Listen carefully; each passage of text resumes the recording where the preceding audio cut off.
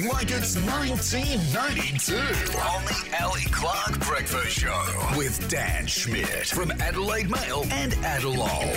Getting Schmitty with it. All right, Dan, what was happening in 1992 in Adelaide? Look, in 1992, buying a house in Adelaide was a lot cheaper. A standard 3-bedroom house in Mitcham was, wait for it, about $140,000. Wow. Tea Tree Gully, $98,000. And in Manapara, a new build, about $60,000 for a 3-bedroom home. Unbelievable. I'm sorry to break that to anyone currently trying to buy a house, but keep in mind, interest rates back then were about 10% in 1992. 10%. 10%. So, at least we don't have to deal with that just yet. I mean, it's probably coming. It's on its way. Getting Schmitty with it.